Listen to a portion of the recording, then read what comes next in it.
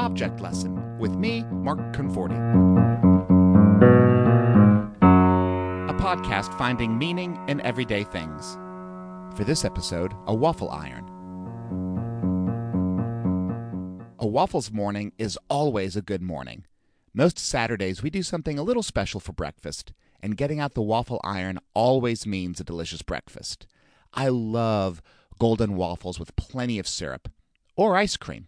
I'll never forget the time when I was a little boy, and my uncle visited the house with several pints of ice cream. He said, "I brought the ice cream, and you guys," referring to my parents, "you make the waffles." At first I thought, waffles with ice cream? That's ridiculous. And then I realized, oh yeah, those specialty ice cream cones. Waffle cones. What makes waffles so perfect? A little crispy on the outside, fluffy on the inside? A waffle iron. So a waffle iron is a simple kitchen appliance consisting of two metal plates molded to create a pattern. The metal plates are heated up, waffle batter is poured onto one, and then the other plate is pressed down so that the heat and the pattern creates the beautiful waffle. Amazingly, waffle irons have been around for hundreds and hundreds of years. Before electricity, the primitive waffle irons were two metal plates connected by two long handles, and those plates would be placed over a fire to bake what was inside. Around World War I is when General Electric started producing electric waffle irons for the common kitchen as we know them today. Years ago, I was at a continuing education event, staying out of town in a hotel for several nights. And one evening, on my way back to the hotel, I stopped by a store to pick up a new waffle iron. Our old one had broke, we were needing a new waffle iron. And I brought it back up to my hotel room. If my car was getting broken into that night, I wanted that waffle iron to be safe. Well, the next morning, I make my way down to the hotel lobby for the complimentary continental breakfast. And when I arrive, the lobby is packed with people. There's even a line of 3 waiting just to get yogurt. And the line for the waffle iron? Forget it. That would take way too long. So I slip around to the side and I help myself to a cup of that liquid, heavenly waffle batter. And I take it up to my room. On my way to the elevator, the hotel lobby attendant tracks me down and says, Sir, you can't drink that." I said, "I know." She said, "But sir, you'll need a—" "Don't worry," I told her. "I already got one in my room." So what is it about waffle irons? Well, they provide 2 things, heat and structure.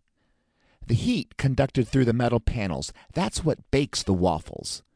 But there's also structure. After all, waffles are not pancakes.